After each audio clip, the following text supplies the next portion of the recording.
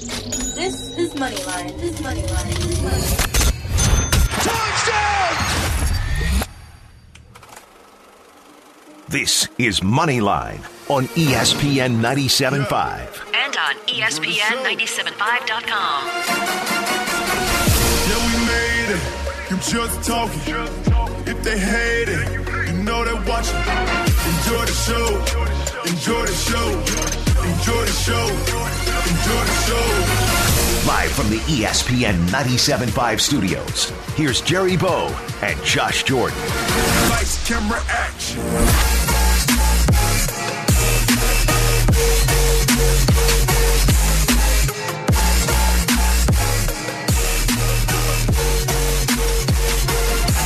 Hello, world! Welcome into Moneyline on a beautiful Sunday morning. In studio with none other than my partner in grind, the statistician at Josh Jordan 97.5 is where you can find him on Twitter. Josh Jordan! What's going on, Jerry? Happy Sunday, my man. Anything interesting happened this weekend? I guess we could say that. A lot of things have been happening in the basketball world, and college basketball to be exact. We'll get to that in just a few minutes. But first, let's get the man behind the glass. The guy that keeps us in line, keeps us jamming from 10 to noon every single Sunday at Clutch City Cam is where you can find him on Twitter. Cam! What's up, players? What's going on, Cam? Did you have a nice weekend, my man? You know, I did. I got to see my first Astros game of the 2019 season, and they won last night 6-0, so that's pretty cool. You never want to go to a game where they lose because then you just blame yourself for the rest of the year, so... pretty good weekend. You must be their lucky charm, right? They finally got the bats going yesterday. You know, being Irish, I would assume that I have a little leprechaun luck in me. You know, I'd like to think that every time I also wear my Rockets jerseys, we're 7-1 in those instances. So maybe I do have a bit of good luck. If only it would just translate to the relationship life. But, I see what you're doing there. No, it's funny how we do that, right? Do you have like a jersey that you wear sometimes, Jerry? Like your lucky jersey for your team or anything like that? Unfortunately, I have too many of them. Yeah. You know what I mean?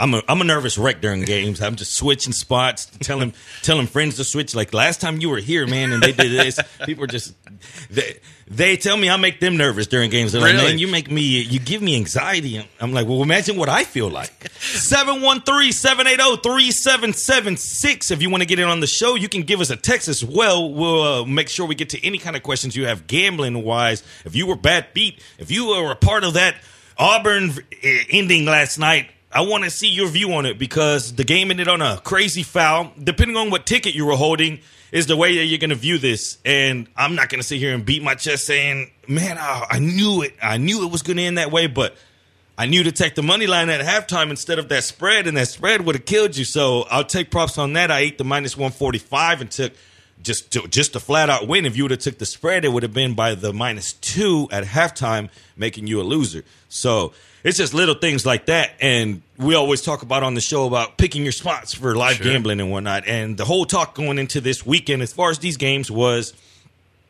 the amount of money, public money, getting poured into Auburn. And that's what kept that line going 5.5, 6. Before tip-off, a lot of places had it at 6. I wasn't so much comfortable at that 6 no more. So my theory was, I lost the value or I didn't get to the value I wanted, let's say. So let's pass. And if the value rises at one point throughout this game, we'll take it.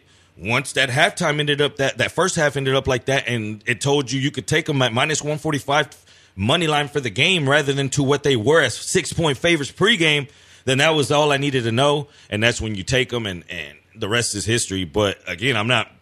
They say that we're going to use it a lot. It's better to be lucky than good. Sure. Someone came up with that for a reason, and that cliche, you call it that if you want to, but we call it being lucky sometimes. And sometimes we're on the right side and we get unlucky, and that those aren't remembered. So tap yourself on the back if you had Virginia money line. If you didn't, don't be down on yourself. You dominated that game. Why didn't you hit it? If you had Virginia at halftime, Auburn at halftime, why didn't you hit it pregame when you could get the 6?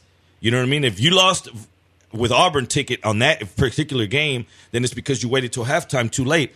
But I posted that bet, And people were telling me, man, you must not like money. Some guy was trolling me. You must not like money. You didn't see the first half. Auburn shot bad from the 3, and they're still winning. I'm like, yeah, and Virginia played bad as well, and they're only down a few points. So what are you telling me? You know what I mean? So Sure. it's whatever ticket in your hand is what makes you. It'll give you a crazy view on games. It Absolutely. it makes you not see anything else other than you want to see a winner in your ticket. No doubt about it. And you get like that with, football. You're like, oh, why is he calling that play? I need offense here at the end of the game. And, you're critical of every move that goes against that ticket in your hand. And that's just the nature of it, right? But you said something pretty interesting. RJ Bell had an interesting take on the end of this game, right? Why don't you tell everybody about that? So that's what's going on around right now. RJ dropped basically a video. He has a show, and they had actually a video of the actual segment, him and Fezzik going back and forth. And Fezzik, he asked him, Steve Fezzik to be exact, he's asked him, why is it that you're not betting against or putting your money on Auburn, although you sitting here pounding your chest about him? He's just like, man, I don't think that the referees and the way the NCAA is going to do, something's going to happen in this game. They predicted it. I guess it hit right where they said it. They said something in this game's going to happen that is going to allow Virginia to advance. There's no way that NCAA is going to let Auburn win this game. And then the game plays out like that. There was a double dribble in that sequence right before that 3-pointer, which if it's called there, Auburn gets the ball, gets fouled, and gets to the free throw line already up 2, which could have pretty much sealed the game. So we'll never know. But I posted it last night, and it sounds easy to say last night because I'll never forget the free throw. But right before that 3-pointer, Auburn could have gone up 3, and they missed the free throw. They missed the second free throw of the 2. So you can only blame yourself at the end of the day. Yeah. Yes, the referees didn't call the double dribble. Yes, that might have, it's a questionable call to end the game. Yes, we understand all that. But hit that free throw. And as simple as it sounds, hit the free throw, and at the least you're going to overtime. Yeah. You know what I mean? As a defender, with 1.5 seconds or whatever, let's call it under 2 seconds on an inbound pass, you know that they're going to catch a shoot. The guy gets it on that baseline, on the corner, you're going to jump into him. The referee explained it as jumping from point A to B, and he moved actual spots from where he launched to where his landing spot was, and that's why it's considered a foul. Charles Barkley, after the game, the biggest Auburn guy, said, you know what, it is a foul, and even if it isn't, we can't make those kind of plays. You can't put yourself in that position. So it's just... It's basketball though. It's a high variance game.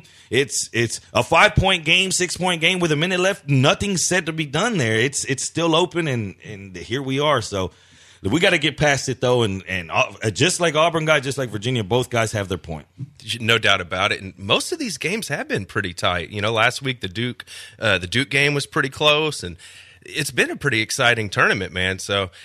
I don't know. Did you see what all the Texas Tech fans were doing? Oh, man. Did you see that, Cam? They're setting fires and flipping cars over in Lubbock. They're losing their minds. That was all over my Twitter timeline last night, was just the riots in Tech, because, I have a lot of friends that went to Tech. Cody Stoots, our boy, went to Tech. My sister, actually, younger sister, goes to Tech now, too. So, I caught everything, flipping cars, burning things. It's just... It's obviously stupid, but can you blame them? There's nothing to do in Lubbock. The football team's been kind of disappointing, and here their basketball team, who has been underrated all year, they've been very, very good team, but I don't think anybody really gave them a chance, and here they are, one win away from, I want to say, their first national championship in basketball. So, I would probably be down there getting a little crazy with them, too. And let's be honest, though, Just the sound of this. Let's just let it sink in. Texas Tech Red Raiders in the national championship game on Monday night. It's crazy. For all the marbles. That's crazy. Yeah. And it's much props to any Red Raider fans out there listening. Hey, props to you. Enjoy the moment. It's you, and to beat, say, a Michigan State. Whenever you saw this matchup, and I'll be honest, I didn't give it out as a public play. I thrive on telling you honesty and transparency. Whether I win or lose, call me a winner or loser, but don't call me a cheater. You know what I mean? And I had Michigan State on a private play yesterday. I gave out Virginia publicly. So as far as all you guys know, I'm a winner yesterday, but I had a big play on Michigan State. I lost, and sometimes when you see these games and you replay them in your head, you say, hey, I was on the wrong side, right side, and I just didn't get the breaks or this. No, I was on the wrong side all the way around. Texas Tech, AJ put it yesterday. He posted and he said this was the worst possible matchup for Texas Tech because Michigan State can move the ball around. They have a great point guard that doesn't turn it over in Cassius. They had everything to beat them. A great coach that could eventually figure out how to beat that defense, and still never throughout that game did you think, man, I had Michigan State and I was chasing. We finally got within 1 point, and I said, man, Texas Tech blew this. I can't believe they let us back in this. And they picked it up and went on a big run. I just like the way they treated their star Culver. He had a bad game. Say the worst game of the tournament, and at the end of the game when they went down and they needed to trust someone, they didn't. The ball never left his hand. He brought it up the court. He held the ball, waited till the shot clock went down, and then stepped back, busted a three, and that's what ended up blowing the game open even more. So it just much props to the Red Raiders. They're the best defensive team. I always resort to KenPom whenever that's a tool that a lot of handicappers use. It gives you offensive rating, defensive ratings, pace. It gives you luck. It gives you a little bit of everything, out-of-conference schedules, ratings, everything. They're the best defensive rated team in the history of KenPom. Since 2002, the database goes back. So that just goes to show you the defense intensity that this team plays with. And when you play like that and you're going up against Virginia, a team that plays the similar style, anything is possible. The spread entails that it's basically it's a one bucket game as far as it opened. I haven't looked at it this morning. Yeah, who's favorite? It was 1.5 Michigan State, I believe. And I went to sleep before right when the game was over, so I didn't get to catch it. I'll give you an updated on that. Well, I was going to say if we're talking favorite in the Tech Virginia game, it's Virginia. It's Virginia. Yeah. Do you know what the line's at? Have we looked yet? We can look that up. I do not know. Do you have any... Virginia's favorite. Which it's a crazy story for Virginia too, because if we don't forget, Virginia last year got absolutely just murdered, like one of the worst losses in March Madness history, on their way to trying to win a championship, and here they are bouncing back and one win away too. So pretty good stories for both these teams. No doubt. Do you have an early thought on this game, Jerry? Have you even broke it down yet? Man, it's so tough because how do you I want to say under. Now the under opened up that 118, 119 range, which is the lowest ever in a title game by about 10 points. Wow. So it's telling you first team to 60 wins the national title.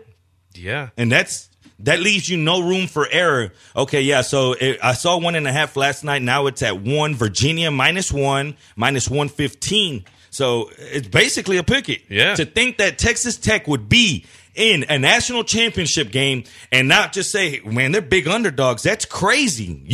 That's just crazy. Yeah. I hope they win it just for the sake of being here in Texas and having a lot of Texas Tech friends that love the school. And I'll have a little story during this show. There's a guy here from Houston I know, and it's a funny story with April Fools around. Just stick. If you're a Texas Tech guy and you want to hear a funny story, stick around because I got a funny story for you guys. Yeah, we'll definitely get to that a little later in the show. The one thing we haven't talked about yet is the AAF, Jerry. The AAF. Let me wipe these tears. There's a funeral going on. Let's hear about it. But on the other side, we got to be the champs, right? We're 7-1, and the next teams are 5-3. So.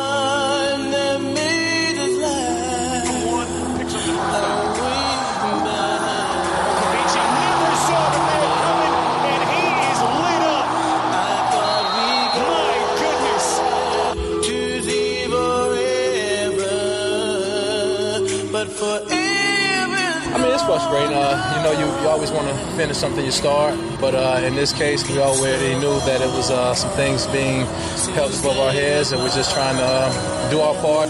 2 years today.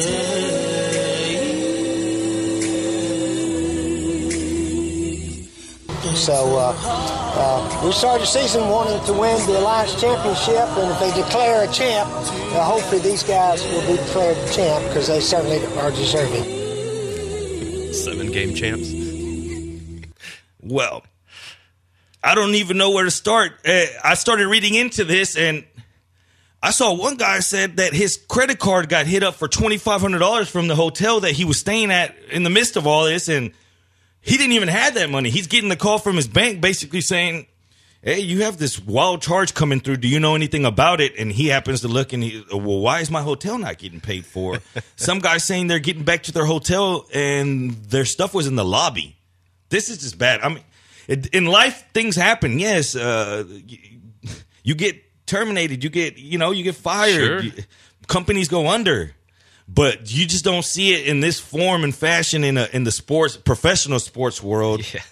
And they didn't even make it through the first year. No. Where were you when you found out the AAF was folding up shop? I'm sure we all remember exactly where we were. I was eating cheese enchiladas. I was on the bike at 24 Hour and just got an alert and was like, knew it.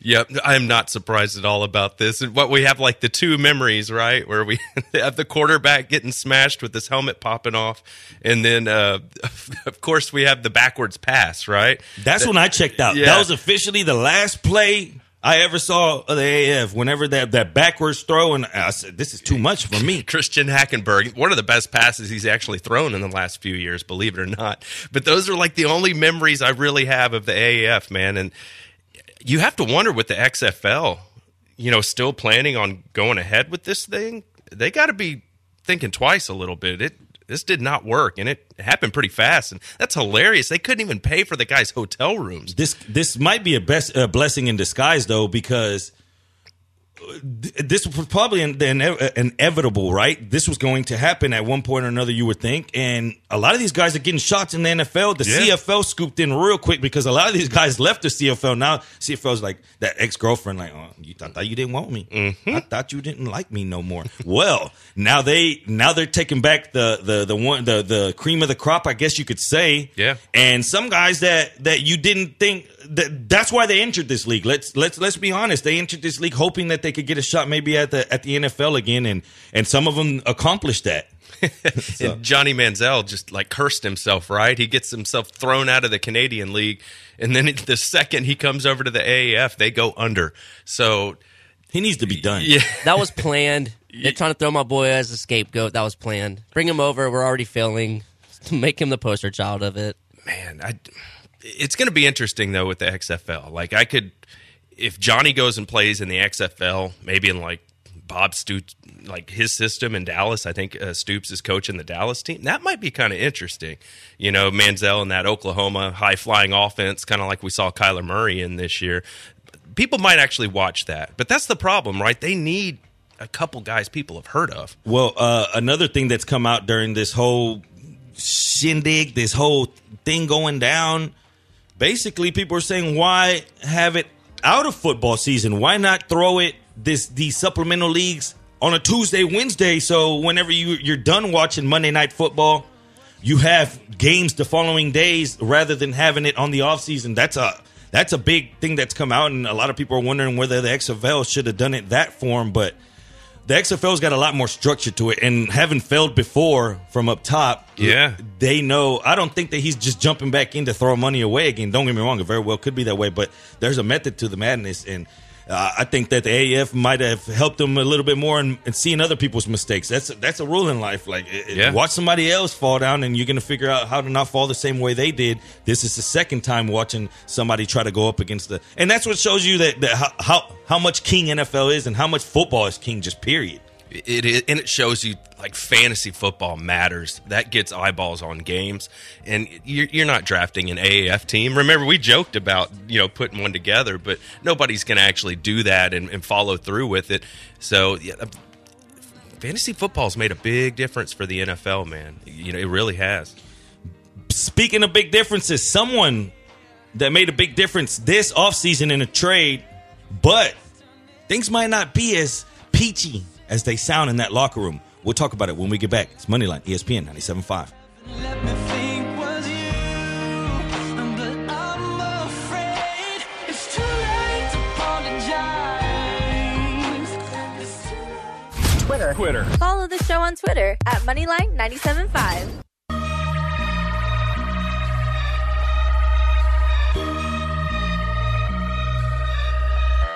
We were born in sin, we die in sin. Lord have mercy. I did a lot in this survive. Lord have mercy. Oh, mercy, mercy, please. Mercy, mercy, mercy, please. Lord have mercy. Oh, mercy, mercy, please. Mercy, mercy. Lord have mercy. Nah, standing at the crossroads, staring at the cosmos. I'm a product of this gangbang. Where we end up, only God knows. Have I glorified the self-hate? I'm just trying to get myself straight. I'm so caught up in this wealth race. Cause I know I take it. Welcome back to Moneyline. Nipsey Hussle in the background. Rest in peace. We lost a soldier. We lost someone that meant a lot to the rap community and everything else outside of that as well. Not just someone that was to any specific type of person. I know that Cam right here was a big fan of Nipsey Hussle, and we thought that we'd just come back with his music right off the break, just to show a little bit of respect. And anybody out there who's mourning over the loss, we're with you on this one. No doubt, man. It's that's a shame, man. I heard I think James was kind of close with him. I think he missed practice the other day for the Rockets. And that goes to show you, like, the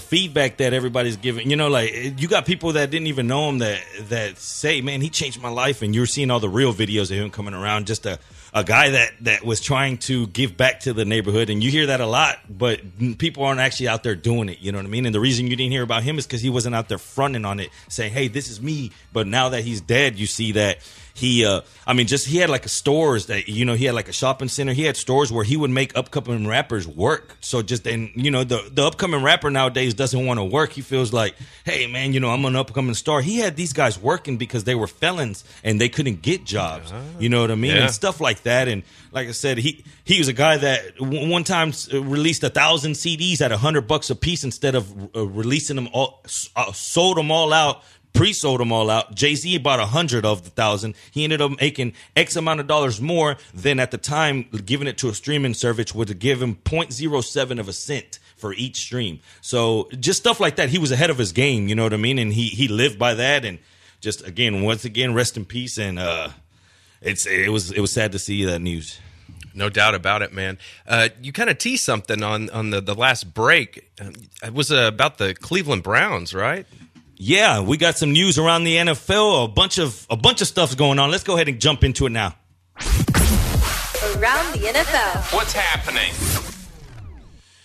The biggest news of this offseason, I would say arguably, but I'm not going to argue it. If someone argues that Odell Beckham going to the Browns didn't surprise you more than anything, then they're probably lying to you, because this changed the whole league. I mean, they're one of the favorites out of the AFC now. I believe third favorite to come out of the AFC for whatever reason. I don't believe that, but you know how that goes. What is it a matter of time before rumblings start coming out? And talk is this week that OBJ wanted to really go to the Rams, and people like Colin Cowherd are saying that he's not happy there, and he's just that this is kind of a front. And we know that the Cowherd and Mayfield have somewhat of a history. Yeah. How long is it before we really hear some stuff going on? Because they had a press conference this week, and it was Myles Garrett, Beckham, Landry, and Mayfield, and they acted like they were a happy little family, but it was almost too much. Yeah. What was it that they said about Landry crying whenever when he heard about the trade? Him and Freddie Kitchens were crying together. And were you saying something about how Odell and Jarvis FaceTime each other every day? Yeah, or something? They start saying, man, I believe Beckham looks at him and I don't believe I was that great. I was the as best of a friend I could be with you, not being able to be with you every day, although we FaceTime daily whenever they were, on separate teams. And I'm thinking, like, did this really happen, or are they just putting on this front? Because I don't FaceTime anybody daily, or much less call them daily. Much less imagine just someone in an NFL life. They got things to do, so they would make sure they put aside 10 minutes. Like, sure. Hey, everyone. Beckham, Odell's calling. Odell's calling right now. I just don't see that. And then you got Baker there sitting there like while those two guys are giving each other dap. He's like, "See, I told y'all everything's lovely around here. Great." Yeah, he's gonna. What are they gonna get? Another RV this year for the training camp?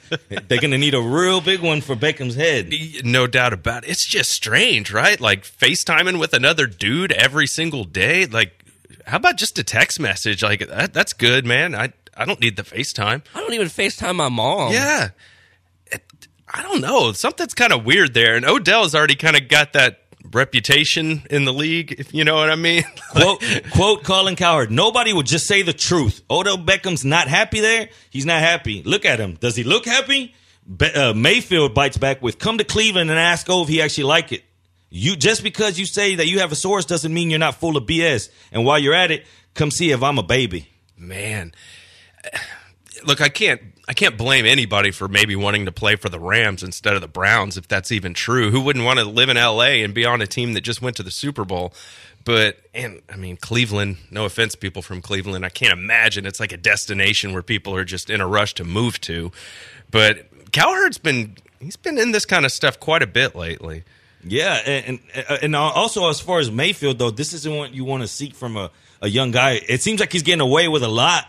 Remember when he the stare down on Hugh Jackson last year? It's just, don't get me wrong, that's who he's always been, and you knew what you were getting, and some people like it. Some people like to have the little spiciness from your quarterback, but I think at this age and with everything going on, I need him concentrated on other things other than what social media is saying about him or again, going up with Colin Cowherd or anything like that. Just leave it alone. And people can deal with the spiciness and appreciate that as long as you're putting up stats and winning a little bit, because we kind of saw a little bit of similarity with Johnny Manziel. Johnny Manziel had a decent run, a decent small little run in Cleveland, and people were putting up with some of his shenanigans on and off the field. But as soon as he started losing and was getting benched, that's when everybody was done with him. And I'm not comparing Johnny to Baker. I think Baker's way more of a better NFL player than Johnny. But the sophomore slump, if he does have a sophomore slump and he's running his gums, people are going to get fired up, especially in Cleveland where they've waited 70,000 years to be relevant again. And so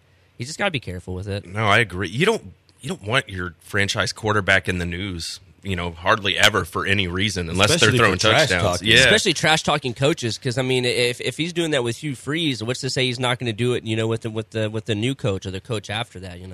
And with media personalities, it's like you can't win there if you're the athlete. You just let it go. And I started to say, this is what you don't want out of young one. That's why these veteran guys, you don't see it as often on the offseason. But this week, news coming out of Green Bay. Aaron Rodgers was told not to be a problem. And let's start right there. Yeah. How much of this talk coming out of Green Bay as far as, because we knew that Rodgers might have a little something in his bag, but it doesn't really get let out. And we knew when McCarthy was gone, we knew it was a Rodgers thing. Yeah. But now we're getting word, and now it's becoming a problem. Now they're saying his diva-like ways. This week, there's going to be talk in the news that's going to come out. The truth is going to come out. But somewhere along this, when there's smoke, there's fire, right? It has to be. What are your thoughts about all this talk with Aaron Rodgers? Well, it kind of makes sense now, right? Do you remember when him and Olivia Munn were kind of breaking up, and then she was talking about he's not close with his family at all, him and his brother and his parents, they don't really talk anymore. So we've kind of heard these kind of weird rumblings with Aaron, and I didn't ever get the impression he liked Mike McCarthy. As a fantasy football fan, I don't like Mike McCarthy. I just didn't think he was that good at his job. I didn't. I just felt like he was kind of a meathead. And it seems like Aaron kind of thinks the same thing. And there's rumors of him, trashing all the play calling and calling other plays and him not being happy. And they didn't exactly go out and get, the most coveted coach in the world for Aaron to play with. You know what I mean? It's not like they got a big name in guy. LaFleur, you're saying now? Yeah. He's, what was he, an offensive coordinator for the Titans? And they didn't even let him know. Right. And another thing here is that the McCarthy, that the pettiness that Rodgers has carried ever since whenever McCarthy drafted Alex Smith back in the day. Yeah. And made Rodgers sit throughout that whole draft. that's where a lot of it stemmed from. A lot of people say that he never let that down because he had to sit, and we're talking about, I mean, correct me if I'm wrong, somewhere around 05. Like, it's a long time, let's say. And to hold a grudge that long, and now the people say, though, that's a strong thing of his. He made him sit throughout that because, remember, they drafted Alex Smith. They took it, and he was, the OC with the 49ers at the time. Exactly, and he came out and publicly stated that he felt that Alex Smith was the better quarterback at the time. And they say he's always played with that chip on his shoulder. But now you have CEO Mark Murphy coming out, and the talk is that he texted Rodgers, don't be a problem whenever accessing the new coach hire and the way things are going to go down. No one's come out. Usually when something gets said like this, someone comes out and said, man, that's not true. Now, one person has said it didn't happen, just we haven't addressed it yet. No, there's something going on there, man, and it doesn't look good for Aaron. I'm telling you. I know that sounds kind of obvious, but, he was the darling. And, just a year or two ago, people were putting him up there with Tom Brady, and maybe he's even better than Brady, and you don't hear much of that anymore. And now you hear all this stuff behind the scenes. Of course, we heard about what Brady and Belichick feuding all last offseason and how, Belichick wanted Brady out of there, and then they just go and win a Super Bowl, and that talk's kind of gone away. So, as long as Aaron comes out and has a good year, I'm sure everything will be fine, but he didn't have a very good year last year. He needs to come out and be the old Aaron Rodgers, or it's going to look like his skills are starting to diminish. I mean, this Green Bay team's always been real kind of weird to me. They've obviously been talented because Aaron Rodgers, but they've never had I feel like a ton of great players, and yet they're always getting the playoffs and they're never making that second jump. They've never been able to find a consistent run game. The secondary's been horrible for a long time. They keep on old players, and for a while I felt like Aaron Rodgers could get away with some stuff because he was the reason why they were winning, and a lot of it didn't have to do with McCarthy. But now that he still hasn't made that hump, and he's not doing what Tom Brady's doing. Because, look, Tom Brady will take average. If you look at an average roster and win a Super Bowl with him, and I feel like people expected that out of Aaron Rodgers, and it hasn't happened in forever. And so now I feel like his time's kind of wrapping up in Green Bay, too. Well, also, I believe Bleacher Report's Tyler Dunn is the one that reported it about Mike McCarthy getting massages. And did he? I saw what that. is going on here? You know what I mean? We're getting massages instead of team meetings, and again, whenever there's smoke, there's fire. McCarthy's coming out saying that's untrue, and there's people more than one backing it, saying yes, it was. That's hilarious because from what I read, it was like the days they were installing the offense, like when you think the coach would need to be there and he's up in his office getting massages. I mean, that's just not a good look, especially after all the Robert Kraft stuff. Nobody wants to be associated with massages, even if you just have a sore neck and it's something that innocent. Tyler Dunn wrote for the Bleacher Report, about once a week, a meeting would start up. McCarthy was MIA. Players weren't quite sure where he was a while. For example, an assistant coach would run the team's final prep on Saturday before a game at many times. That's not a good sign. I've just never thought McCarthy was that good, and turns out I was justified. It's nice to be right, but I mean, just think about that. Getting massages in your office, like you couldn't have just scheduled that for like 20 minutes later. Like, why then? Not caring. No, yeah, it looks like he doesn't care. And man, if you had Aaron Rodgers as your quarterback, you're like, man, he's going to take care of everything. Let Aaron take care of this. And man, it's pretty funny. This has been a good offseason for just random weird stuff in the NFL. A bad offseason for one Josh Rosen, but I salute this man. He's going to show up this week, right? Yeah. But showing up, how's that locker room this week? Hey, what's up, man? Coming with the high fives, doing the dances that you learned last year with your offensive lineman, the handshake pop, and he doesn't do it with you. You're like, what's wrong? He's already got a new handshake. Yeah. He hadn't shown it to you yet. They give you that though. cold shoulder. They just turn around like, you smell yourself. Did I fart? I mean, what's going on? The question to me here is, how much does the NFL have to do with the prolonging of what's going to happen here? Because we know that on draft night, in a perfect world, nothing is known. So everything is up to the imagination. But whenever teams come out and make all these moves before and you know who's going one, it takes so much out of the draft, right? And they're trying to – I've read many places that the NFL wants to make it how it was, like a complete surprise, like, oh, my gosh. But last year it was a little wild the way gambling odds changed within 36 hours of that completely to where you knew Baker was going. You know what I mean? He went from an underdog to a massive favorite right before that draft went to where everyone knew. Now, if the Cardinals were to go ahead and start seeking trades, even just seeking them, not even making them, that goes to tell you who they're going first. So a lot of people are saying that the NFL somehow has their hands stuck in this, like, man, do us that solid, please. Like, don't ruin this magical night for us. It's true. And remember, a couple years ago, they started asking guys like Adam Schefter to not tweet out what the picks were going to be because people were pretty much watching the draft on their phones. They were just refreshing their timelines on Twitter instead of actually watching the draft. So they've tried to clean that up a little bit. But, once you get to the point where you know what you're going to do with the number one pick, if you're going to take a guy and you're not going to trade it, it doesn't matter at that point if you let people know who you're taking. It's that area where if you are willing to make a trade, then you don't want to leak out who you want to take. Yeah, because honestly, I feel like for the fans and the teams that aren't associated with that exact pick, they kind of want to know what the pick is going to be in advance so that they can kind of get their mind prepped for what are the possible picks for their team even quicker. So, I mean... It's a double-edged sword, though, because do you want to do these other teams that favor? Like, just think about it in fantasy football. Whenever they set out when they say, "Hey, this is the draft order," and then your buddy's 1 and 2, and you're like, "Okay, I know he's going to get, sure, and I know who he's going to get." So that leaves me this area of players, and if we relate that to real life football, that's what you can do. You're saying, okay, as soon as they say Kyler, then everything else is a domino effect from there. People are going to start trying to trade up. It changes the whole thing because that's when everyone's waiting to see what they're going to do. And I just feel that's unfair on Rosen as well. And he needs to get to a team, know where he's going to be, start getting acumen. Like, he needs to be a part of something.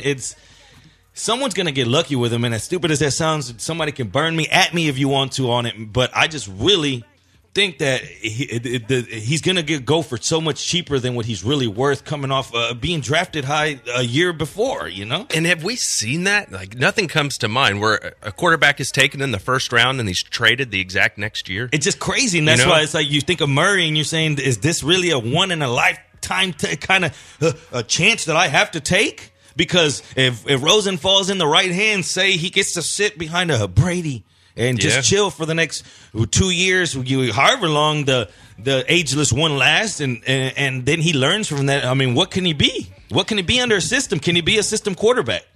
He might. I mean, he's a pretty talented dude. That's why he got drafted in the first round. But he's another one of those guys where you kind of hear he's kind of got an attitude. So, that might be a tough fit there, too, because you don't want to trade for somebody that didn't play that well, and you hear they're kind of a pain in the ass.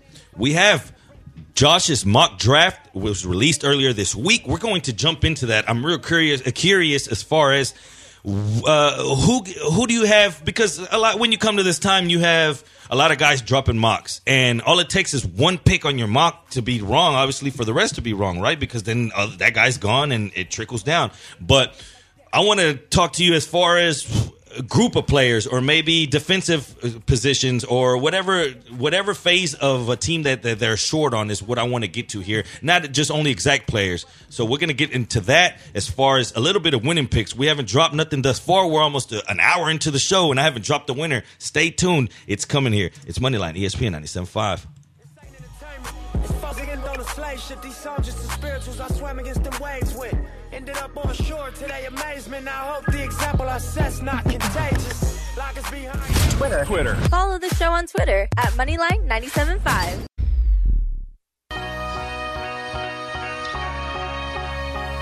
Hey, write songs for my dog, for my squad, for my heart.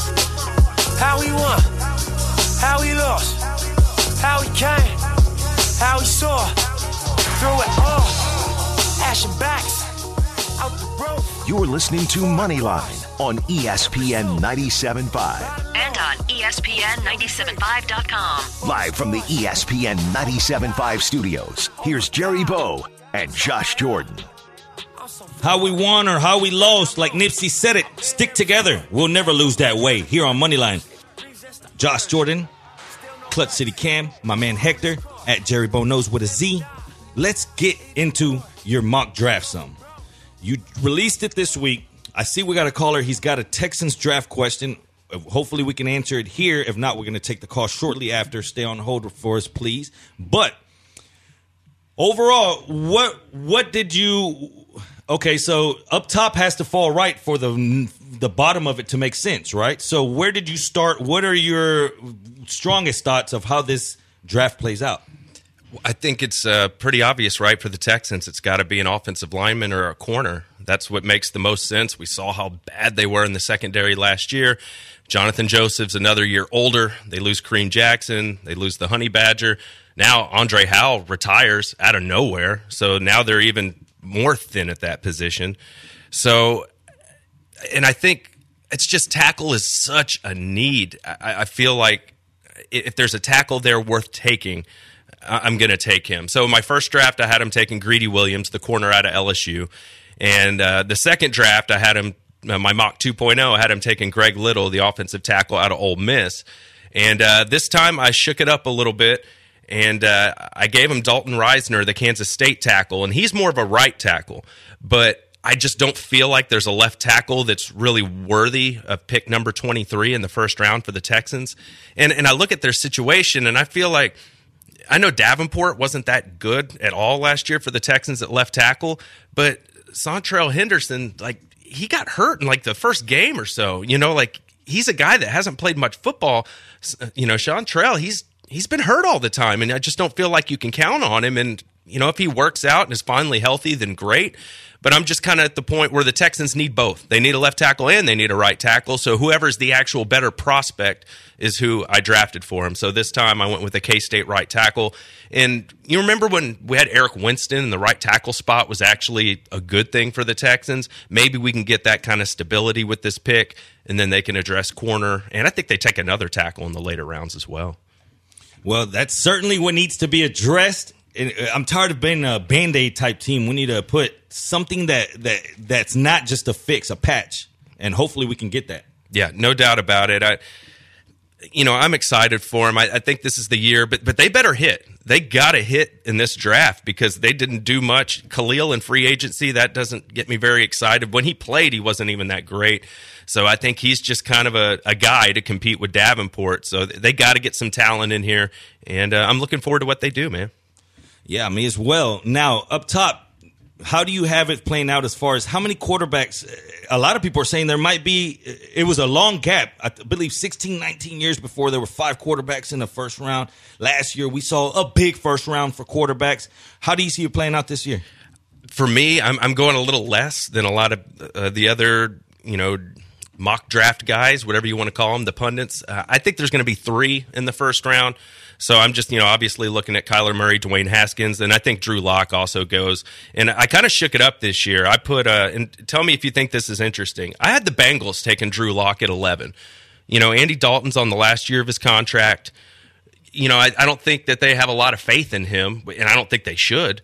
So why not grab, the best quarterback on your board? At least at that point, I think he'll be the top quarterback on the board there at 11. So I kind of shook it up. I got the Bengals taking a quarterback there at 11, and I think that'll be the last one of the round. We'll see. And I also heard, Lance Zierlein talking on his show the other day, and he said he's hearing that, the Giants might actually not be looking at a quarterback. A lot of people have them tied to Dwayne Haskins, and he's hearing that the Giants don't really like him that much and that he could actually fall a lot of spots. For me, I just think it's kind of a smokescreen. The Giants are just kind of putting that out there because, all this stuff about Eli's going to keep playing and we're happy about that. And I don't buy that. I think that's what you tell people if you want a quarterback is you tell them that you're happy with the quarterback you have so that people can't jump in front of you and take that quarterback by trading up. And as far as betting props, as far as the line, Dwayne Haskins over 5.5 is the pick. Will he go under? So basically, will he be in the top 5, or will he go after? And that's where it lands. Minus 250 on the over. So they're saying that he will go over 5.5. I've got him at pick 6 right there to the Giants. So that's where I have him too. I think he gets taken there. You know how it is every year. We think quarterbacks are going to last and last and last, and then all of a sudden people start trading up, right? And they come flying off the draft boards. So I think as we get closer to the draft, it gets a little, closer to April 28th. I think these quarterbacks are going to be flying up these mock drafts. And now, as far as teams favored to get them, obviously the Giants. Then you got Oakland, Washington, and Denver right behind them. It's just crazy to think that can there really be 5? Because that's going to play out. Another thing, people ask, how can you make money off of predicting some of the things in the draft? Go over to MyBookie. They're going to have all types of props going off. That's where we'll be guessing whether there'll be 4.5, 5 quarterbacks. That I'm guessing the number's going to get set at about 4.5 to make sure, because the talk is 5. A lot of them are saying 5, but now that, okay, for example, say Haskins draws back, then it's going to be hard to get to that 5. You need those guys to go where they're predicted to get to that 5. That's a high number. Last year we saw a lot of that happen, and it's a copycat league, though, and that's what scares me. Whenever one team does something and they have some kind of success, then here comes everybody else next year, and you'll have one guy spend way too much trying to trade up this year to patch a hole. That happens every year. Someone's going to trade up and pay too much. It's just a question of who and when, and if Haskins, for whatever reason, I think he does go to the Giants, but if he didn't, it's going to mix everything up. It is. And Daniel Jones is another quarterback people are looking at. He might go in the first round out of Duke. I don't see it happening right now, but that could change. And there's other teams that kind of, address their quarterback situation. Do you think the Broncos are going to go grab a quarterback now that they got Flacco? And, you got to see what the Redskins do. They got Case Keenum over there, but I don't think he's the answer. It's interesting what you say about Broncos, because the Drew Lock over-under is set at 10.5. Pick 10.5. Under 10.5 is minus 130, slightly favored. And then you got the Broncos. That's where a lot of people are projecting him to maybe slide in there. And I've got him at 11 going to the Bengals. Those numbers are sharp. Yeah. I haven't looked at any of that stuff. And every year I do this just kind of for fun, because you can just kind of see who's going to land where by, who's good at what position, what a team's need. And a lot of this stuff kind of is more obvious than you think it would be. Now, what kills you is when all the trades start happening during the draft, and I'm not projecting any trades in my mock. I feel like it's too early to do that right now. But once those trades start happening and guys start flying off the board, people kind of lose their minds and they want to make sure they get their guy. And it's really hard to predict when all the trades get thrown in the mix. Twice since 2014, a team has moved up to pick number 32 for a quarterback, making it, I guess, trying to think the mentality, the thought behind that, saying, man, the first round's over. He's still left. We got to jump up and make a move. And that's happened twice. I mean, it can very well happen this year. Say one of those 5 is left, or say 3 of them are gone, 2 of them are left.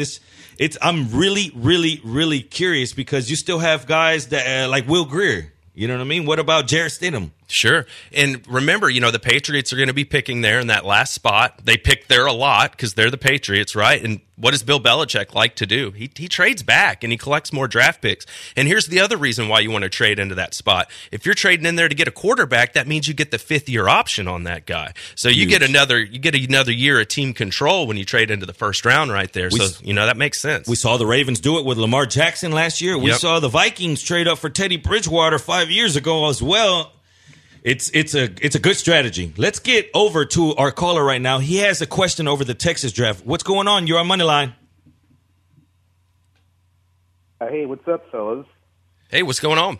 So I was listening to you guys, I guess maybe a week or 2 ago, right? And I think Millennial Cam's too young to remember, right, Bernard Pollard, and when he used to knock the piss out of people.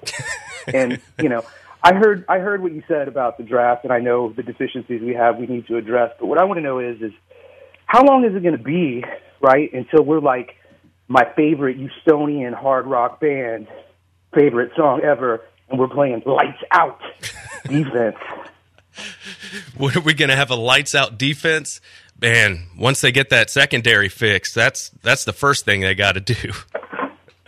No doubt about that. Hey, and I'll have you know, I remember who Bernard Pollard is, okay? Because I read an article where they said that it said that when he hits people, it sounds like he's making grown men squeal like pigs. That's right. Kush ties him up. Bernard Pollard knocks the piss out of him. And, that's interesting, right? Because Clay Matthews is still in the league. Where's Malaluga? Where's Kush? They're gone. Go back, look at 2011. Right, we took J.J. Watt, and everybody freaked out. And I don't even remember who we were talking about, who we should have picked. But if you go back and you look at that draft class now, Jake Locker, does he still play? I don't know. Anyway, the Hurt Locker. I'm just saying, I feel like Wade Phillips, right, was like an integral part to that defense and the way we played and the way we've utilized J.J. Watt in the past. And I don't know how we fix all of that. No, that's a good point. And it's the talent's there. Then that's why it makes everything you say, it makes sense. And you wait and you want that rock band. It's just something is missing. Something is missing, and we know that defensive backs this year, the pressure's there. To be one of these hard hitting, to be a Chicago Bears the last year, they had pressure. They could take the ball away from you. You need it all to work out. And every year we go into the season hoping that this is the one. And I hate to be that guy. And everyone knows I'm not a Texans diehard. I like the team. I'm more of a Steelers guy. But I believe that the chips on the table right now. You know what I mean? Keeping it to game, and the chips are on the table. And you hear that in a cliche way all the time. But that window is smaller and smaller. The offense is there. It's clicking. I guess we'll put up with another year of vanilla Lamar Miller, I guess. You know what I mean? But that defense has got it. They're there. They keep them in games, and they just need a few pieces. You know what I mean? I don't think the Honey Badger was that. I'm actually thinking that he's a blessing in disguise to leave. Like, what he brought, what you thought he would bring isn't anywhere close to what he ended up being. And he talked a big game, and that's what made people think, okay, well, maybe let's just keep him on here. No, man, let's move things around. Let's move some pieces around and get to where we need to be, because that window's getting shorter and shorter. And we all know the way to win now is with a quarterback on that rookie deal, and that window is going to get shorter and shorter. That is, and as far as the defense being pretty good last year, they were pretty good when they didn't play a quarterback that was actually good. You know, once we actually played Andrew Luck, and even Eli Manning kind of tore us apart, and that's, the corpse of Eli Manning. That was the issue. So they got to fix the secondary, because you're going to play good quarterbacks in the playoffs. That's how it works. They allowed the 5th most passing yards as a defense. That's not where you want to be. But again, it can be mended once the front is set. I love that front. And when you have, for example, the Chiefs, when you have a team that could generate pressure, it kind of masks a little bit whenever you can get them into third and long situations, or you have an offense so good that you can get ahead that you know that they have to come out in certain offensive formations, then that helps you, and that's where you need to be. The offense is going to complement that defense, but again, it's just a few pieces. Well, look, and if you want to be elite, you have to have a great player at each level. Yes, at the D-line, linebacker, and secondary. So we have all these good players at the front 7, but that back 4 is where it's terrible, and it's kind of like the Rams. People forget that the Rams had one of the worst rush defenses in the league because all their money was tied into the D-line and the secondary, and their linebackers were all way above average. And so if you don't have those key pieces at each 3 level, as good as you are, you're not going to be elite. Like Jacksonville, when their defense was number 1, they had elite players at each level. So, and yeah, offenses can mask that, but unfortunately, the Texans don't really have that luxury. So you're going to see that secondary is just terrible. Third offense, rushing defense, I'm sorry, but then they drop all the way to 28th overall as far as passing. That's a big gap. That's huge. And back to his point about the 2011 draft with J.J. Watt, the guys the Texans were talking about was Aldon Smith. Remember, like that's where we were thinking Aldon Smith and trouble. And yeah, he was a great player, but man, he got in a lot of trouble, so we dodged a bullet there. And then remember, the other complaint was that we passed on Nick Fairley. Remember that? Oh man, and we took right J.J. after Watt. that big year he had. Yeah, I remember that too. Yeah, I completely forgot about him. Yep. So Texans dodged a bullet there. They got the best player, so that worked out. Yeah, and it's so much, and I guess that's us being fans, right? Like every year around this time, you're saying, "Man, this is it. Like we have to do this. We have to attack this. We have to mend these problems." But it's said, there's not a question about it. If someone looks at you and says, "Man, we should get a receiver or whatever other, we need offensive line and we need defensive back help. However, we can get it." No doubt. What a great draft, guys. Look at this top 10. Cam Newton, Von Miller, A.J. Green, Patrick Peterson, Julio Jones, Aldon Smith, Tyron Smith went to the Cowboys at pick 9, and Blaine Gabbert at pick 10 to the Jaguars. And then, of course, the Texans took J.J. Watt the pick after that, and the rest is history. But really talented draft class. Wow. Well, Come back to us this next hour while we try to make history here. We went on over a 20-game win streak on Bookie Busters, and we'll look to continue that as well. I know we've teased a few picks, but, hey, we passed on the early games. Not all money or not all good bets are good bets. All money is good money to me, so we'll take it. But when we get back, I'll drop a winner. We're going to start. Well, I'll have 3 throughout this show, so stick with us. It's Moneyline, ESPN 97.5. I want it. And that's how it should be. That's what we run this. This is Nolan Ryan. You're listening to Houston's best sports talk, ESPN 97.5.